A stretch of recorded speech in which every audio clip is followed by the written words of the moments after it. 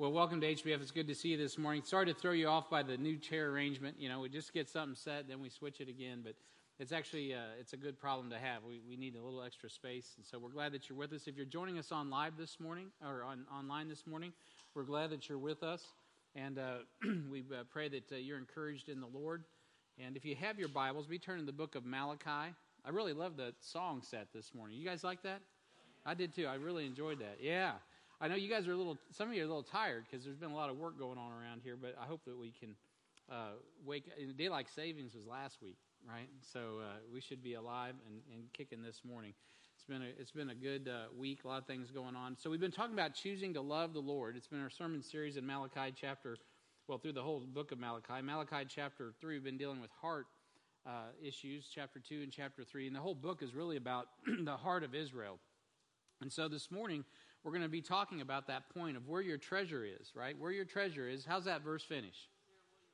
That's right. There will your heart be also. Very good. So our purpose this morning is to really just continue to stay focused on learning from Israel's mistakes, because they're an example of what you don't want to do. Sometimes you have those examples of what you want to do, and sometimes you got examples of what you don't want to have done.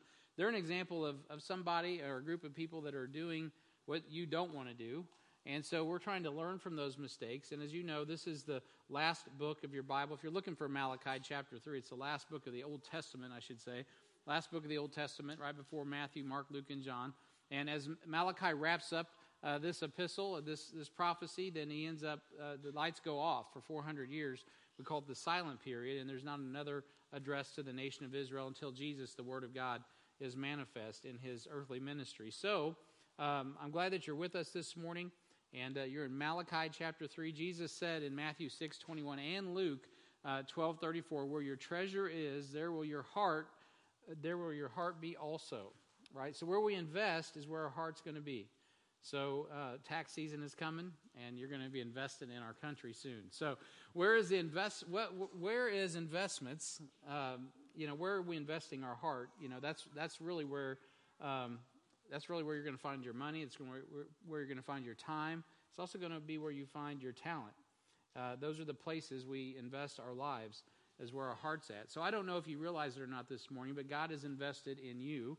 And that fact is why we gather together on the first day of the week, isn't it? Because we all recognize that Jesus died for our sins. He was buried and he rose again on the third day. And then they met. The first church meeting was initially in fear on a Sunday, right? The first day of the week. And Jesus appeared to his disciples, and he said, hey, peace be unto you. And they continued that meeting, and we still meet on the first day of the week. And we remember that it's because Jesus invested in us. He gave his life for us so that we could overcome sin and death. And he meets with us every week. He meets with us daily, right? We don't really have to invite him as much as he's here. He's in us. If you're born again, he's in you. But we make ourselves available to really hear his voice and to know him and the power of his resurrection. Being made conformable, right, to his image. We want to be like Christ. And so the power of the resurrection is really why we meet. We remember that he's completely vested in us, that we're alive. We just sung some great songs. I'm just listening to these lyrics. I'm like, this is good. We're alive. We're saved because, he's alive, right? If he's not alive, then we're wasting our time. We might as well do something else. But he is alive. And not only is he alive, we're alive in Christ if you're born again this morning. And so he's invested in us. And it's because of that we meet and we gather. And so it's just because God is invested in us doesn't mean that we invest in him, right? That's the reality of the situation that's going on with Malachi. Even though God has done a lot to bring them out of bondage, they're really not that captivated by him, right? It's so quickly that they go right back to where they began. And I think all of us can understand that to one degree or another. In fact, we can grow to be pretty spoiled, right, and unappreciative, all that God has done for us and wants to do in our lives and through our lives. And really what we all need to do is just focus on how is God getting the honor, the glory, the praise out of our life. But when we lose that heart to please God, well, the next thing you know, you can continue with religion. You can keep coming to church. You can keep teaching. You can keep preaching. But the heart is missing, right? And when the heart's gone, Ichabod, man. It's not that you lose the Spirit of God. in the sense that you can't lose it. You're sealed to the day of redemption. But the Spirit of God is quenched. The Spirit of God is grieved. And most importantly, God's initiatives, God's purposes for what he wants to accomplish are not accomplished. Right? There's people's souls that don't get saved. They don't get redeemed. There's people who are not born again. And then that erodes at the glory of God. That erodes at the very purpose that Jesus Christ died on the cross. I know this is simple. I know this is the ABCs of Christianity, but that's what it's like blocking and tackling, right? You can know that this is what you got to do to play football. You got to block and you got to tackle. But if you don't do those things, it's going to mess up everything else. We saw that in the Super Bowl, right? And so if you don't do the fundamentals, then the rest of it's not going to work out, no matter what. And so this is where Israel finds herself after 400 years of being in 400 years, before the coming of Christ. God has moved heaven and earth to get her in a position to be successful. And she just kind of blows it off. It's like, well, and just goes right back to the flesh. And you would think if God was like us, he would say, well, that's it. I'm done with you. But that's not how he is. He's not like that at all. We saw in verse 2 of Malachi chapter 1, he said, I have loved you, saith the Lord, right? They question that. How have you loved us? Well, good night. You're alive. You're breathing.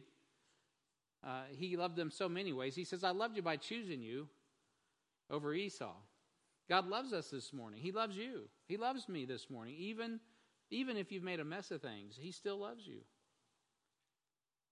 And it's great to know that God loves us. It's great to know his thoughts are good toward us. In Jeremiah 29:11, the Bible says, For I know the thoughts that I have toward you, saith the Lord, thoughts of peace and not of evil, to give you an expected end.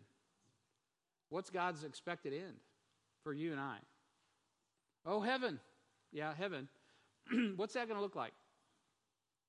Is it going to be a wonderful experience of your magnification and glory, all kinds of brilliant light flowing from your life that you can give back to the Lord? Are you going to be like a dim bulb, like 30-watt bulb, 20-watt bulb? I don't even know if they make those, but that'd be pretty low. How much glory is God really getting out of our lives? So today we'll be recognizing parents that want to dedicate their lives to raising their children in the way that they should go. And I promise you, the thoughts of those parents is not evil toward their children. They're not going to get up here with their children and hold them sweet babies and say, oh, I just hope my child doesn't make it. I hope that they're not glorifying to God. I hope they dishonor my name. I hope when my child grows up, the name Hedges is just totally annihilated because they do something so horrible, right? No parent in the world that has any kind of brains in their head or a heart would ever do that. I mean, it's not even natural. That'd be unnatural. A parent is like, man, this is a gift from God. This is a blessing from God. I'm entrusted with this precious cargo, and I'm going to dedicate my life to raising this child in the way they should go so God can get the honor and glory, so that he can be exalted. So it's good for them because I want what's good for them. I'm going to put myself aside so that they can get what they need. Right? That's true love. And so the thoughts toward their children are good. They're not evil. And when a child makes a mistake and it fails and rebels, well, a good parent desires that they return to the Lord and restores their relationship with both God and their family, right? Because you know what? Our kids are just like us. They tend to wander, right? We don't say, okay, you got out of line, that's it. You're gone forever, right? We give them grace, mercy, but we got to correct, right? Instruction and righteousness. We got to correct things so that we can get back on track. So this morning, we're going to see three things that will allow us to return and restore fellowship with God whenever we allow sin to break it. Because that's really where Israel's at. They've allowed things to break it, but they're not really doing what they need to, which is acknowledging it and repenting. The three things we can do is, one, recognize God's mercy. The second thing is going to be return to God's will, which is very simple. And the third thing is realize God's reward. So let's look in our text, Malachi chapter 3. We're going to look at verses 6 through 12, Malachi chapter 3, verse 6 through 12 this morning. I'm going to pick up the thought that we left off on in verse 6. We've already covered this, so I won't tarry, but it really ties it together nicely. Verse 6, it says, For I am the Lord, I change not. Therefore ye sons of Jacob are not consumed. Even from the days of your fathers ye are gone away from mine ordinances, and have not kept them. Return unto me, and I will return unto you, saith the Lord of hosts. But ye said, Wherein shall we return? Will a man rob God? Yet ye have robbed me. But ye say, wherein have ye robbed thee? In tithes and offerings. Ye are cursed with a curse, for ye have robbed me, even this whole nation. Bring ye all the tithes into the storehouses, that there may be meat in mine house. And prove me now herewith, saith the Lord of hosts, if I will not open you the windows of heaven, and pour you out blessings, that there shall not be room enough to receive it. And I will rebuke the devourer for your sakes, and he shall not destroy the fruits of your ground, neither shall your vine cast her fruit before the time in the field, saith the Lord of hosts. And all nations shall call you blessed, for ye shall be a delightsome land, saith the Lord of hosts. Heavenly Father, we thank you and praise you for your word. I pray a blessing on the reading and the hearing of it. Lord, help us to remember these points that we just covered. Lord, help us this morning to recognize your mercy, to realize and return to your will, and then receive the reward that you have for us. I thank you and I praise you, and I ask this in Jesus' name. Amen. You know, it's clear that from the text that God's thoughts toward Israel are only good. When you read this, you see he wants to bless them. He wants them to be in a right position. And it was Israel who was disobedient, who was blind, and violating God's word without any regard to how it impacted God's heart or their heritage. And so this morning, as we prepare to pray over our heritage, it's a good time to take inventory of our priority and our investments. You see, Israel was giving, they were going through the motions. They weren't giving. They actually weren't giving properly. They were just going through the motions. They were not prioritizing the Lord. And we've already covered that. We learned that early on in the book. And we know that they were bringing the worst sacrifices to the temple and not their best. So in essence, they were saying, hey, God, here is the leftovers, right? We're going to go ahead and play at this, and we're going to act like we're your people, but we're not going to give you our heart. We're not going to give you our best. We're going to give you our leftovers. And we saw that in verse 7 of chapter 1. He said, you offer polluted bread upon mine altar, and you say, wherein have we polluted thee? You know, you act like you don't know what's going on, but you know what's going on. It's leftovers. In that you say, the table of the Lord is contemptible. And if you offer the blind for sacrifice, is it not evil? And if you offer the lame and the sick, is it not evil? Offer it now unto thy governor. Will he be pleased with thee, or accept thy person, saith the Lord of hosts? He's like, you wouldn't give that to the governor. You wouldn't give that to a dignitary, but you're give it to me, right? If someone special is coming to your house, you're not going to feed him that moldy bread. You're not going to give him that old lame sacrifice, but you're going to give it to me, which just reveals the heart, right? That's where they were at. And so before we realize God's reward, we need to recognize his mercy. Because, again, you would think that God would just almost stop and say, I've had it. I mean, come on, what else do I need to do?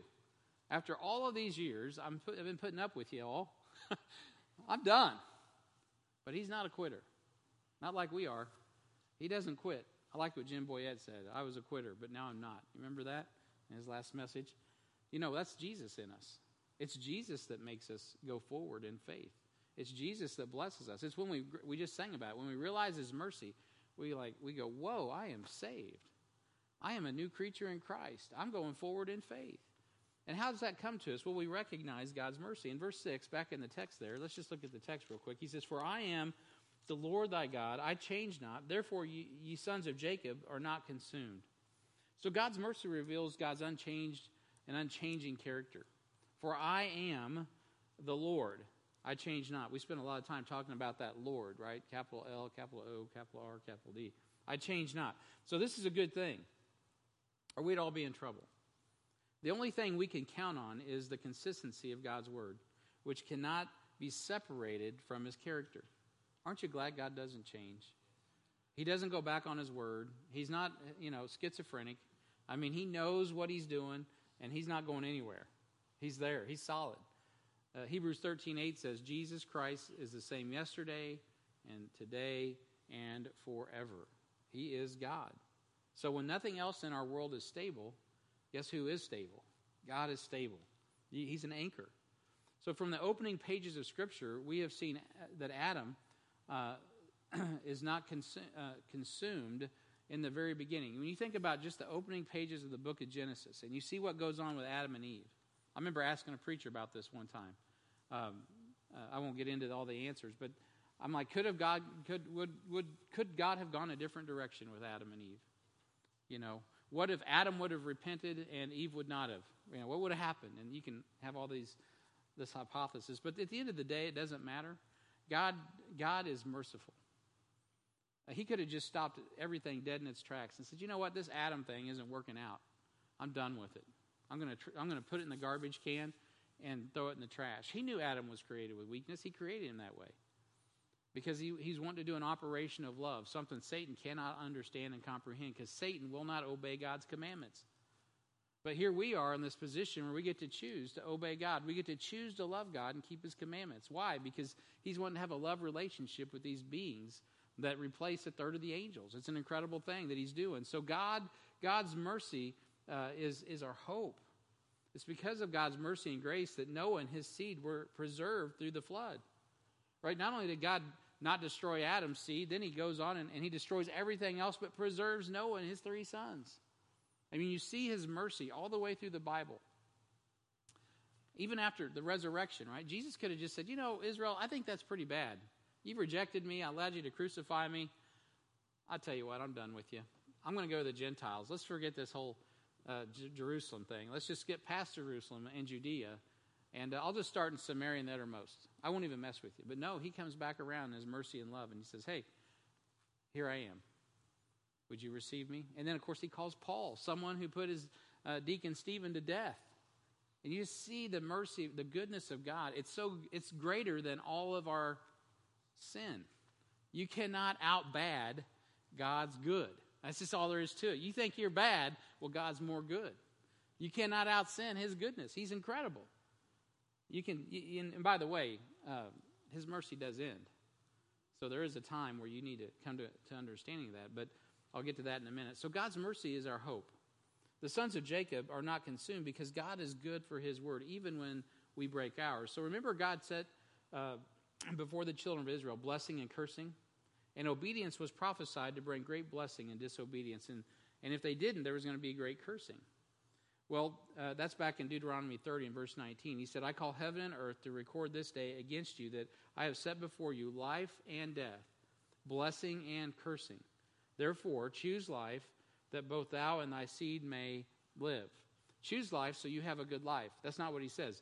Choose life so you and your seed shall live. Make a good choice, because it not only affects you, but it affects your seed after you, both the physical and the spiritual seed.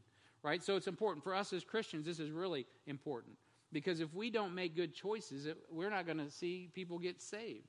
Our own children, right? You could come up in a home, you could be born again, but if you don't live for Christ, it's possible to lose your own house. Right? Now, there's no guarantee, by the way, for any of us that our kids are going to get saved. But obviously, if we pray and we ask the Lord to do that, that's his will, it's our will, then you know what? Let's trust God to get that done. And so it's important that we choose obedience, that we choose life. But when we don't, well, what happens is we choose death.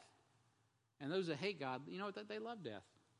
And death is part of our culture today, isn't it? Death is, I'm in here watching the kids sing. It kind of grieved me this morning. They're singing songs that are popular on the radio. It's a good song. I don't mind the song for radio listening. It's not a worship song. It's a song about our brokenness and how we're all broken and all of this, and it's a good song. But at the end of the day, I'm like, man, we're fixed. We're fixed. There's a moment where we got to be contrite and understand our brokenness. Don't get me wrong. We should do that daily and moment by moment. But we don't stay there, right? We come up on out of that thing. Why? Because of the resurrection, because of God's mercy, because of God's love, because of his power, because his purposes for us. He has something for us, man, and that should compel us to get on up and start walking and start living for Christ.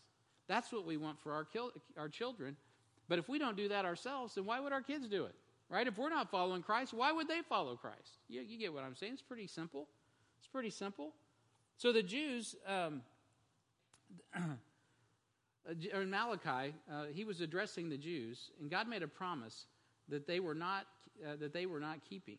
I'm trying to read my notes here. It is God's mercy that they were not consumed. So the Jews in Malachi were being addressed because they actually were not keeping the promises that God had given them. That's what I'm trying to say. He's actually coming to them and saying, guys, listen, it's time for a family talk. It's time to just sit down and say, look, you are not reaching your potential. You're not where you need to be. Now, this is what happened in Ezra chapter 10, and I covered this in the introduction, in verse 3. They made a deal with God. They're like, look, we're going to put away all of our strange wives. As a matter of fact, it says explicitly, now therefore let us make a covenant with our God to put away all the wives and such are born from them, according to the counsel of my Lord, and those that tremble at the commandment of our God, and let it be done according to the law. Now, we know God hates divorce, but this was a strange situation where God says, listen, if you continue to marry outside the confines of what the Bible teaches in your people, and you keep getting unequally yoked with these pagans, you will become a pagan, and all the promises that I have delivered you for will not be available. And they hear the word of God, and they see the curse that comes upon not obeying the Lord, right? The death that will come to his plan for them, the death that will come to their families, going all the way back to the prophecies in Deuteronomy. And they're like, whoa! And their hearts prick, and they repent. And they say, we're going to make a covenant. And for all we know, I mean, Ezra, they did. They executed on that covenant. And they separated themselves from that activity that God called them to separate from. So praise the Lord. And so as we saw in Malachi 2:14, these men had short memories, though. And they were treating their wives treacherously and were writing bills of divorcement, not probably 10 years later. And God shows up through Malachi and says, guys, you're making me weak, man. You're bumming me out here. What are you doing? Treating the wife of your youth like this. And they were giving them bills of divorcement and marrying these young pagan women, going directly back to the same sin that they'd already been rebuked for. But God's mercy. It's God's mercy that we're not consumed.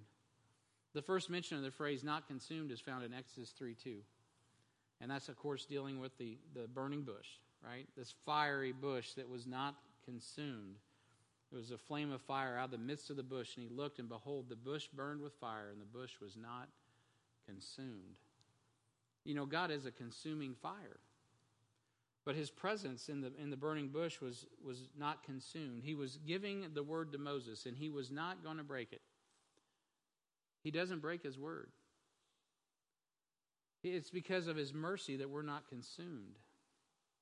You know, God was answering the call of prayers. There were people that were in bondage. There were people in Egypt that were bound. And they'd been praying to Almighty God. And they're saying, help, Lord, help. And their hearts were broken and they were contrite.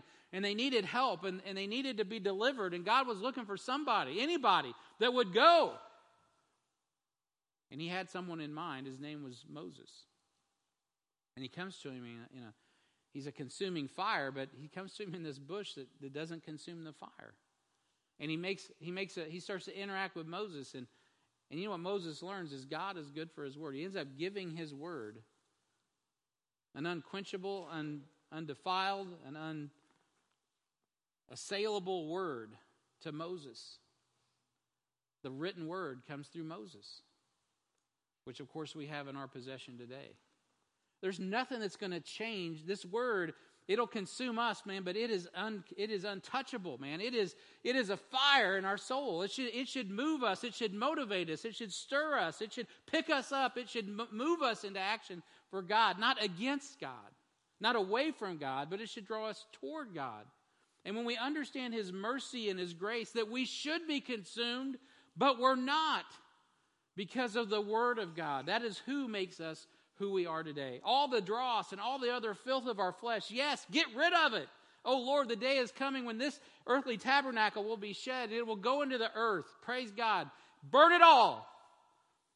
But give me my soul, redeemed by the word of God. Saved by the blood of the Lamb. We just sang about it. You know, God is incredible, and he's so merciful. Many passages in the scripture testify to the blessings of recognizing God's mercy. Psalm 78:38 says, but he, being full of compassion, forgave their iniquity and destroyed them not. Why is it that we're not consumed? Because he makes us like him, right? He changes our very image into the image of Christ. He changes us to his image. Why? Because he wants to preserve us. He wants to make us better than we are, better than Adam. That's why we were found in the last Adam. Oh, by his mercies, we're not consumed.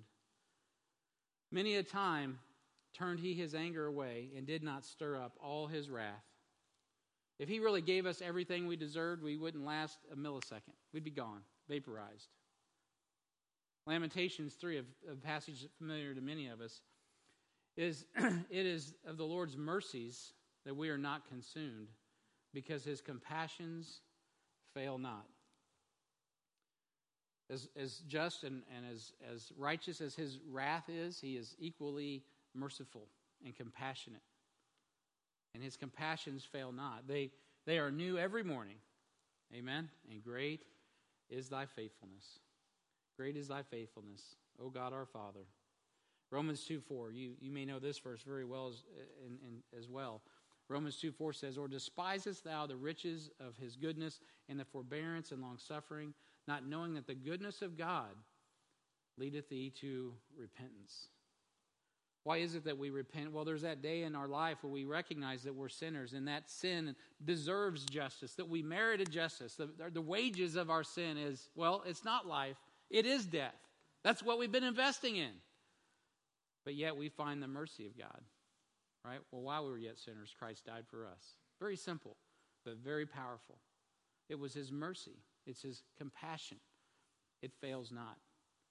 And that is all we have.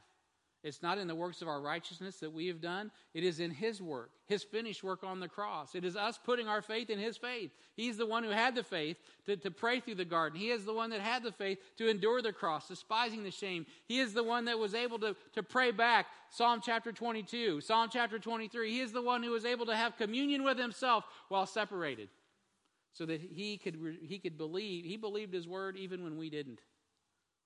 And of course, he rose again, victorious over sin and death. Man, God's mercy is new this morning. And I tell you, we won't return to God's will if we don't recognize his mercy. Israel, they're like, what? What have I done wrong? Who, me? You know, they're like a soccer player out there. They're like, what, me? I didn't do it. What are you talking about? That's a universal sign of what? Is that how they do it? It's like, I don't know. You know, God's mercy is new right now. God, you know, we need to recognize God's goodness this morning. You know, just practically speaking. And I know I'm in the Amen choir. Maybe you're watching online, but the reality is this. We're breathing, right? We're breathing. We live in I know there's a lot of opinions about our nation, but I don't care what you think about it. It's still the greatest nation on the planet. Amen. And God's put you here. That's a blessing. You're living in a relatively peaceful and safe society. It's safer. I saw a statistic the other day. It's safer today in the United States than it was in the 70s and 80s. I believe that. I lived in the 80s, and I got in some hairy situations. It does seem a lot safer. You're living in a relative peaceful society for now, and you have food to eat, and you have enough, health today to be here, to get up, mobilize yourself, and get where you want to go at your own leisure, right? Under your own volition. You made it here today because, well, you're free. You can go where you want to go today. You can walk toward God today, or you can just walk away from God. You can do that. It's your decision. Man, God's good. We got our health. We got our Bibles. Man. Any other thing? What else? Why? Give me something God's given us today. Something we should be thankful for. I wasn't going to do this. Yeah. Life. Amen. Yeah. Yeah. Family. Boy, that's a blessing. His house. Yeah, Kevin. Oh, well, praise the Lord. Yeah, I pray that is the case. Well, you guys are too kind. Now I have to stop with that. But I love you too. I really do. So I wasn't looking for that, but praise the Lord. But we got his promises, right? We got his promises. One of the biggest things that we have in this room, no matter, because we're all a different. I mean, we've got. Is Randy in the house? I think there's Randy back there. We've had people with challenges. We've had, Jim just passed away. Ann's now widowed. I mean, this church has got people have challenges. I mean, like mountains of challenge. It doesn't mean we go smooth every day. Everything's just a wonderful day. There's hard days and hard nights. But the reality is this. This is one of the things I just really want to make sure we don't walk out of here and miss. When you're talking about God's mercy and some of the things that you can go, this is tangible. Now, this isn't tangible like this pulpit. But you can walk out of here knowing this. This is something that a lot of the people in Cass County, in the Midwest, in the United States, and around the world do not have. They don't have hope. And we have hope. Why do we have hope? Because God's word is sure. He doesn't change. He is merciful. He is gracious. He is just. He is righteous. He is all of that. And He is ours. We have hope this morning. Praise God for that. So, where your treasure is, well, there's your heart also. So recognize God's mercy, and it will change your heart and your life. And then secondly, we got to return to God's will. So he goes on in verse 7 and says, even from the days of your fathers, you're gone away from mine ordinances. Right? You guys haven't been doing good for a long time. And you haven't kept them. Return unto me. Right? He could have just said, and because of that, you're done. He could have changed it. He could have said, because of that, you've never done what's right. I'm done with you. He doesn't do that, though. He says, return unto me, and I will return unto you, saith the Lord of hosts. Now, again, at that sentence, at that period, it could be like, oh, thank you, Jesus. I mean, you're so merciful. You're so kind. Thank you for loving me. Thank you for your mercy and your grace. Isn't that what it's what it should say? But it doesn't say that. He says, but you said, because this isn't my first time to say this to you, wherein shall we return? What do you want me to do? God says, well, I'm glad you asked. Will a man rob God? I already told you in chapter 1. You're giving me some pretty pathetic sacrifices. Yet you have robbed me. But you say, wherein have we robbed thee? Oh, so since you're asking, why don't you just correct your tithes and your offerings? Why don't you begin to give back to me what is due me? Now, I don't have time to work this like a preacher should, that's for sure, because of everything going on. You can go back to Wednesday night. We literally just talked about this Wednesday night. So you can go back and listen to Wednesday night's message if you want to get into that with QA session. I deal with all the details of tithing and offerings and sacrificial giving, or not all, but many of them. But I don't want to get too far afoot on that this morning. What I just want to stay focused on here is how important it is to return to God's will by returning to your Heavenly Father. I tell you what, that's exactly what they needed. Like the prodigal son in Luke 15, when the prodigal son realized that identifying with the world robbed him of all of his father's wealth and honor, he was willing to return to his father's house as a servant. He's like, you know what? I'm not even worthy to carry my dad's name anymore. I've already spent all the wealth that he entrusted me. I'm just going to go back, and I'm going to live like one of his servants, like one of his hired hands, and I will get a better life working as his hired hand than I will being out here in the world, living for the world, the flesh, and the devil, because they ain't got no love for me. He figured it out, and he started, you know what he did? He returned home. He went back home. He changed his heart and his mind, and next thing you know, his feet were moving right back to Dad's house. God's calling Israel to return to Him and His promises. And He says, you know what, when you return to me, guess what I'm going to do? I'm going to return to you. You're going to know tangibly that I'm in your life. It's going to be evident that I'm with you. And those things that are now curses will become blessings. God's calling Israel to return to Him and His promises, and He will return to them. If you but return to the God who created you in the womb.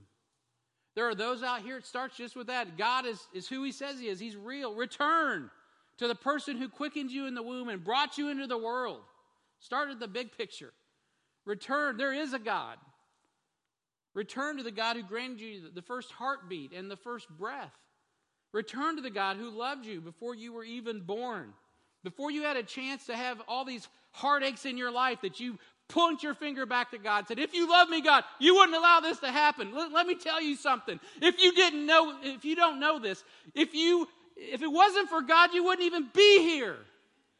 You wouldn't have a chance to point your finger at Him. And if it wasn't for the goodness and the mercy of Almighty God, He would strike you down and turn you into dust. God is merciful. I get so tired of people picking on my God. And He just sits there and takes it, and He takes it because He's good and He's merciful and He's kind. My goodness, who in the world are we to point our finger at God? We wouldn't even be in the planet without Him. He's so good to us. And that's before we even get to Jesus Christ.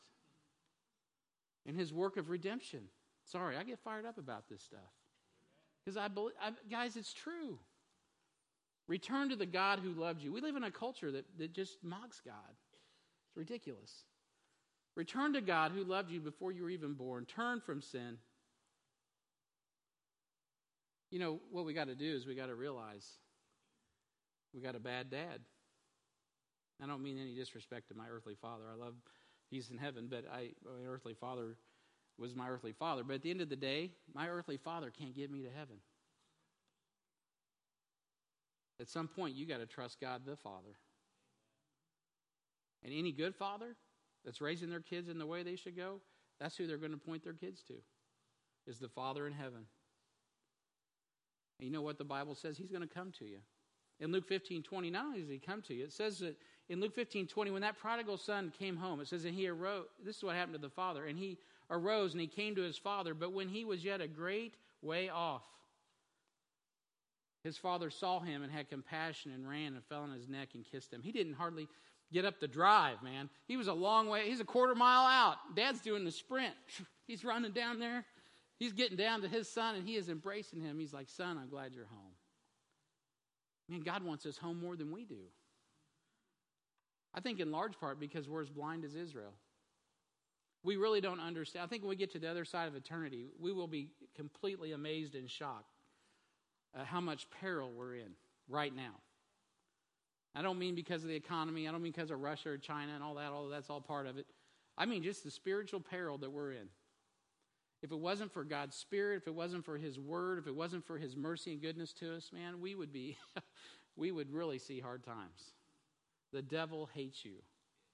Satan hates you. He hates me. He hates this book. He hates what's going on right here. But you know what? God loves us.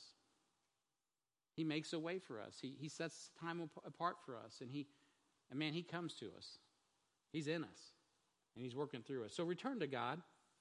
Return to God's will by remembering God's love. In verse 7, right? In verse 7, he says, even from the days of your fathers you're gone away from mine ordinances and have not kept them. Return unto me, and I'll return unto you, saith the Lord of hosts. He wants you to come home. You know, God's already loved us, and it's therefore imperative that we don't forget His great love for us. Israel had been delivered from Egypt and quickly turned out of the way. Israel had been delivered from the promised land, or into the promised land, rather, and quickly turned out of the way and allowed apathy, apostasy, and anarchy to ensue. Israel was delivered by David and could not stay away from idolatry for more than a generation. Israel was taken into captivity in Babylon and was miraculously restored, yet their memory was short. And 400 years before Jesus' incarnation, they were struggling to remember the God that loved them. And we must remember that God has loved us and never forget it.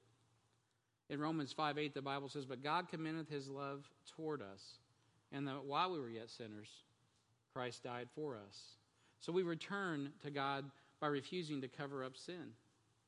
He's like, you said, wherein shall we return? He's like, well, I just told you. You guys are robbing me of tithes and offerings. This is the 6th of the 7 questions that God asked Israel. And the first one was in verse 2 of chapter 1. How have you loved us? He says, well, by choosing you. In verse 6 of chapter 1, they say, how have we despised your name? He's like, well, by dishonoring me. In Malachi 1:7, how have we polluted thee? Well, the moldy bread and the sacrifices. In chapter 2 and verse 17, how have we wearied him? I mean, what do you mean you're wearing me out? We're wearing you out? Well, because of the way you're mistreating your wives. You're killing me. In chapter 3 and verse 7, wherein shall we return? Oh, by honoring God in worship. Give back to me what's already mine. And in verse 8, how have we robbed him? By bringing leftovers instead of what God asked us for, which is our first fruit. You know, how do you know that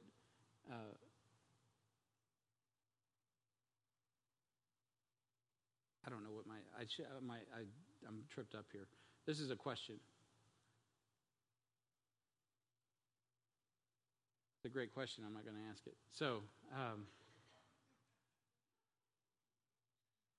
how do you know that God owns everything if you don't acknowledge His provision in your life and make it a priority? Right? How do you know? How do you actually show Him that He owns everything? That you acknowledge that, God, yeah, you do give me everything. if you don't actually acknowledge it and make giving back to him a priority. Now, he's mentioned tithes and offerings, and, we could talk about money, which we should. Obviously, we give the first fruits of our increase. But it's not just about that. It's really about the heart. It's about our life. We just can't afford to make him our last priority, our second best. So the first mention of tithe, which means a tenth, comes in Genesis 14:20, as Abraham gave tithes to Melchizedek. And he did that before the law of Moses was even written. And what was he really doing there? Well, he was fulfilling what Proverbs 3:9 says, honor the Lord with thy substance and with the first fruits of thine increase. So shall thy barns be filled with plenty, and presses shall burst out with new wine. So I'm actually preparing this last night. I'm thinking, you know what, Lord? And this is a bad on me. I will get this corrected literally as soon as I can. I was going to do it last night, but it was too late. I went to sleep instead. But I got this. I look in my savings account, and boom, I got all this money from the government that I wish we wouldn't spend. You know what? Before I spend, and this is me, I don't want to spend anything else out of that until I put it where it needs to go. Right? That's what I'm talking about. It's just the little things like that. It's like, man, God, where did that come from? Right? Well, what do you do? Oh, thank you. No, God didn't give me that to consume. He gave me that to give back. Right? That's how it goes with everything. God is gracious like that. So the fruit of the womb, that's just money, but the fruit of the womb is his reward. God gives us children. Why? So we can do the hard work of giving them back. How many parents do we know in our churches, in this kind of Bible-believing, hardcore Bible church? We love Jesus. We love the Word of God, man. Dispensational, rightly divide the Word. Authorized version. We believe in God's preservation. All of those things. Amen, amen, amen. We believe in reaching the world. And we do. We believe in fulfilling the Great Commission. All men everywhere. Amen. But when God says, okay, I want your son. I want your daughter. And they're going to go to some hard place. Or they're going to bypass on the career that you had sought out for them, the education you thought would be best for them, and they're going to check out and go to the Bible path. They're going to set their career and their goals and their life aside and follow Jesus. And you don't know what's going to happen. They may live like a pauper the rest of their life. They may have to be bivocational as they plant a church till Jesus comes. You just don't know. You're like, well, wait a minute, son. Wait a minute, daughter. You need to rethink this. Why? Why? Why do we got to rethink it? I'll tell you why we got to rethink it, because it's hard to give the first fruits of your increase. Where your treasure is, there's your heart also. But this is the thing, parents. We got to make sure that we're lined up with God's will so that our kids can be lined up with God's will. Because the truth of the matter is, there are people that find the ministry, they find the pulpit, and it's not the easiest road, but it's not honorable. In reality, it's kind of dishonorable. What's honorable is being a lawyer, being an attorney somewhere, being a business person, being an affluent person in the society with a big degree and a lot of money in the bank. And there's nothing wrong with all of that. But there's some people, listen to me, parents, there's some people in our midst. There's some of your grandchildren, some of your children, listen to me. They will not stoop that low. They've been under the Word of God their whole life, and they've been believing the promises of God, and they're listening to the Spirit of God, and God is calling them. And God is calling them, and they're like, listen, I know I could be an attorney. I know I could be a lawyer. I know I could be the next president, but I don't want to settle for that. I want to preach God's Word for all of God's glory, and I want to see the world change for Jesus. And I know there's a lot of goofballs in the ministry, but I will tell you this. Some of the best people in the world that you'll ever meet, that's what they're doing right now, is preaching God's Word. God's best. Because parents out in little farm towns in Kansas and Illinois and all over this country and all over the world and little villages in India, man, these people look and they say, oh my goodness, in light of all the other things that we could pursue in life, there's nothing greater than God's glory. There's nothing greater than this book. There's nothing greater than the mission of God. And I am willing to give my child and whatever God wants to that cause. And you find men like Pradeep Lima and Krista Das, and there's men all over the planet that God has set apart, and He's using them in a mighty way. And they are way better than Prime Minister Modi. As a matter of fact, I would wish Prime Minister Modi would listen to their message, and he would bow the knee, and he would receive the Lord Jesus Christ. Because there's no greater cause. Are you getting what I'm talking about here? Why wouldn't we give God the first fruits of our increase? Why wouldn't we give Him our heart? Why wouldn't we give Him everything when He has given us so much? Without Him, we can do nothing. Recognize God's mercy. It'll change your heart and your life. Return to God's will so you can realize God's reward. And that is my last point, and I got to be done quickly. Verses 9 through 12. Ye are cursed with a curse, for you've robbed me, even this whole nation. But he says that's not where it ends. Bring ye all the tithes in the storehouse, that there may be meat in mine house. And prove me now, herewith saith the Lord of hosts, if I will not open the windows of heaven. Think about that. When were the windows of heaven opened? The flood. Genesis. Judgment. Man, God opened the windows of heaven. He judged the whole world. Why? Because He's good for that too. And He's telling His people who He has called out, who He has loved, who He is preserving through thick and through thin, through all kinds of disobedience. I'm going to open the windows of heaven and I'm going to just deluge you with blessing. I'm just waiting to open the windows of heaven on you. And not bring a curse, but bring a blessing. Now, I don't want to sound like a charismatic up here, and name it, claim it, and all that kind of stuff. That's not what I'm talking about. But I will tell you, God wants to bless His people. In the Old Testament, He's going to preserve Israel. He's going to pour out blessings on them. It's going to happen. But right now, this is the age of grace. This is a dispensation of grace, and He has already poured out His blessing. It's Jesus Christ. It's Christ in you, the hope of glory, man. And we want to see that window open. There's a door that's open to us. It's effectual. And I will rebuke the devourer for your sakes, and he shall not destroy the fruits of your ground. Neither shall your vine cast her fruit before the time in the field, saith the Lord of hosts. And all the nations shall call you blessed, for ye shall be a delightsome land, saith the Lord of hosts. So this is what we got to do. We got to realize God's reward by repenting of robbery. Just do what you need to do. Quit making excuses and execute. That's all He's saying. Just do the right thing. God was challenging Israel to be obedient so He could prove His goodness to them. God wants you to taste and see that He is good, but it requires obedience in giving your time, your talent, and your treasure. Start somewhere, right? Anywhere, and grow from there. A tithe of your heart, a talent, and a treasure. Man, that's a great place to start. We don't teach that you must tithe 10%. We just say that's a great place to start. God owns everything. That's a good place to start. The storehouse will be full. The ministry will be funded. The work will go on.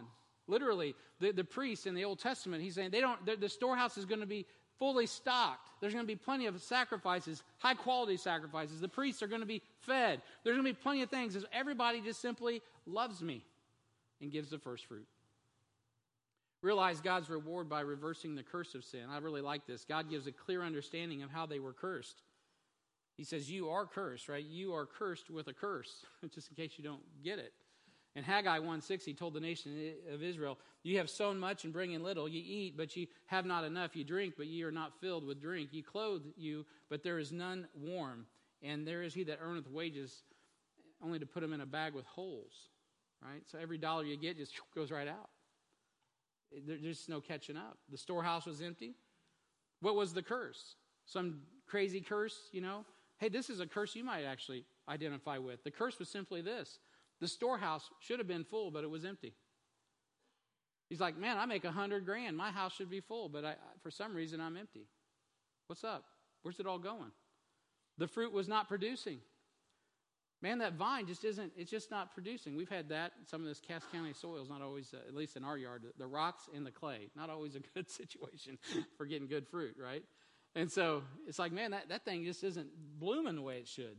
The harvest wasn't coming in. And Israel was a reproach, once again, among her nations. They were letting Sanballat, Tobiah, these people moving in to the temple, making their office inside the household of God. I mean, some of y'all, you know what I'm talking about. You let people in your house you shouldn't. I don't mean your physical building at home. You're dealing with things you shouldn't deal with. Things are going in your system that shouldn't be there. Get it out. Get rid of it. Stand up for Jesus and be a soldier of the cross. Follow Christ, man. Get Sanballat. Get him out of there. Gone. Get rid of it. Follow Jesus in obedience. And guess what? The tap will turn back on. Obedience brings blessings. And he reverses the curse of sin. He says, I want to pour out blessings. In Luke 6:38, he says, give, and it shall be given unto you. Good measure, pressed down and shaken together and running over, shall men give into your bosom. For with the same measure that you meet withal shall it be measured again to you. And that is the New Testament principle, right? As we give, God will bless. So you're like, well, how much should I give? Well, how much do you want to be blessed? Right? That's what it boils down to. But here's what it looks like practically. Your fruit's preserved. Prove me now herewith, saith the Lord of hosts. I will, if I will not open to you the windows of heaven and pour out a blessing that there shall not be room enough to receive it. You'll have overflow. You'll have abundance.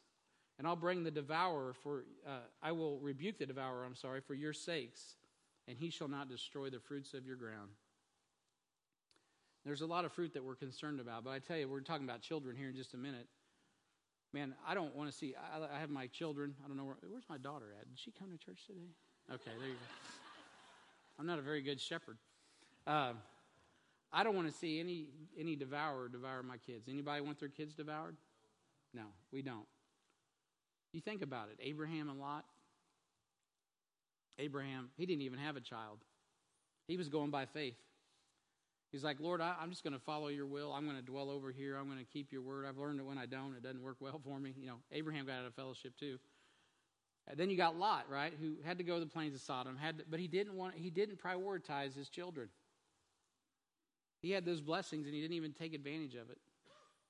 And both of those seeds, one came, Isaac came, and he ended up becoming the Messiah highway and the promises of the Lord Jesus through him. But you know what happened to Lot's kids, his daughters, Moabites.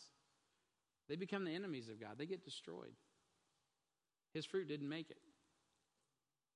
Beloved, I want my fruit to make it. I want the fruit in this church. When I see people get saved, Brian Rinker, I want you to make it.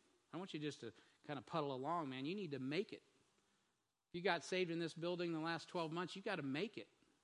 We don't want to see you just kind of floundering around, going back and being torn up by the devil, man. We need you guys to get in the Word of God, to get serious about Jesus, because there's a serious battle to fight. God wants to save your seed, and he wants to see other people saved. And it's our job to make sure that we invest the Word of God in the faithful men and women so that the Word of God can go forward to every generation. That's what discipleship's all about. So your fruit, man, you want to see it come to harvest. You want to see the fruit appear on the vine right on time, and then you want to make it out to harvest, right? He says, not only will you get fruit, that thing's going to make it to harvest. I'm going to reverse the curse. Your fruit hasn't been making it to harvest. You don't have anything to harvest. The vine's prematurely dropping the fruit, and it's no good. I want to fix all that for you. I mean, it's all in God's hands, isn't it? Your position in the world. He says, Israel, I want to restore that. Have you noticed that Israel's a new nation? Yay! Have you noticed the whole world hates her? Including probably 60-75% of the United States politicians? I mean, if it wasn't for a remnant of Zionist conspirators like us, which is not true, of course, that's how we're labeled, then you know what? Israel, they'd probably already nuke her. But she's in God's hands. And she's not redeemed yet either. But Proverbs says, when a man's ways please the Lord, he maketh even his enemies to be at peace with him. So realize God rewards us by allowing, realize God's reward by allowing God to restore your life. And he ends this passage in verse 12. Look at this and we'll be done. He says, and all nations shall call you blessed, for ye shall be a delightsome land. And this is what we need to focus on here, right at the very end. Those last few words. 1, 2, 3, 4, 5 words. Saith the Lord of hosts. You know what he's saying there? He's like, if you will just hear what I'm saying to you, take it to heart, turn and do what I'm asking you to do, I will make it happen for you. Because I'm the Lord of hosts. I just need you to do your part. I'm not asking you to do 100% of it. Just get started. Just do what you know you're supposed to do. And it'll happen for you. The key to realizing God's reward is not counting on the world, but counting on the Word. For where your treasure is, there will your heart be also. If we want to honor God, we'll honor His Word, and we will be rewarded with the fruit of obedience. So where your treasure is, there will your heart be also. Beloved, we could use some reward in our lives, couldn't we? Amen. Not a stimulus check, but the aid of the Holy Spirit of God, the God of heaven, as we recognize the riches of Christ and we allow Him to do a work in us, to do something in us that only He could do.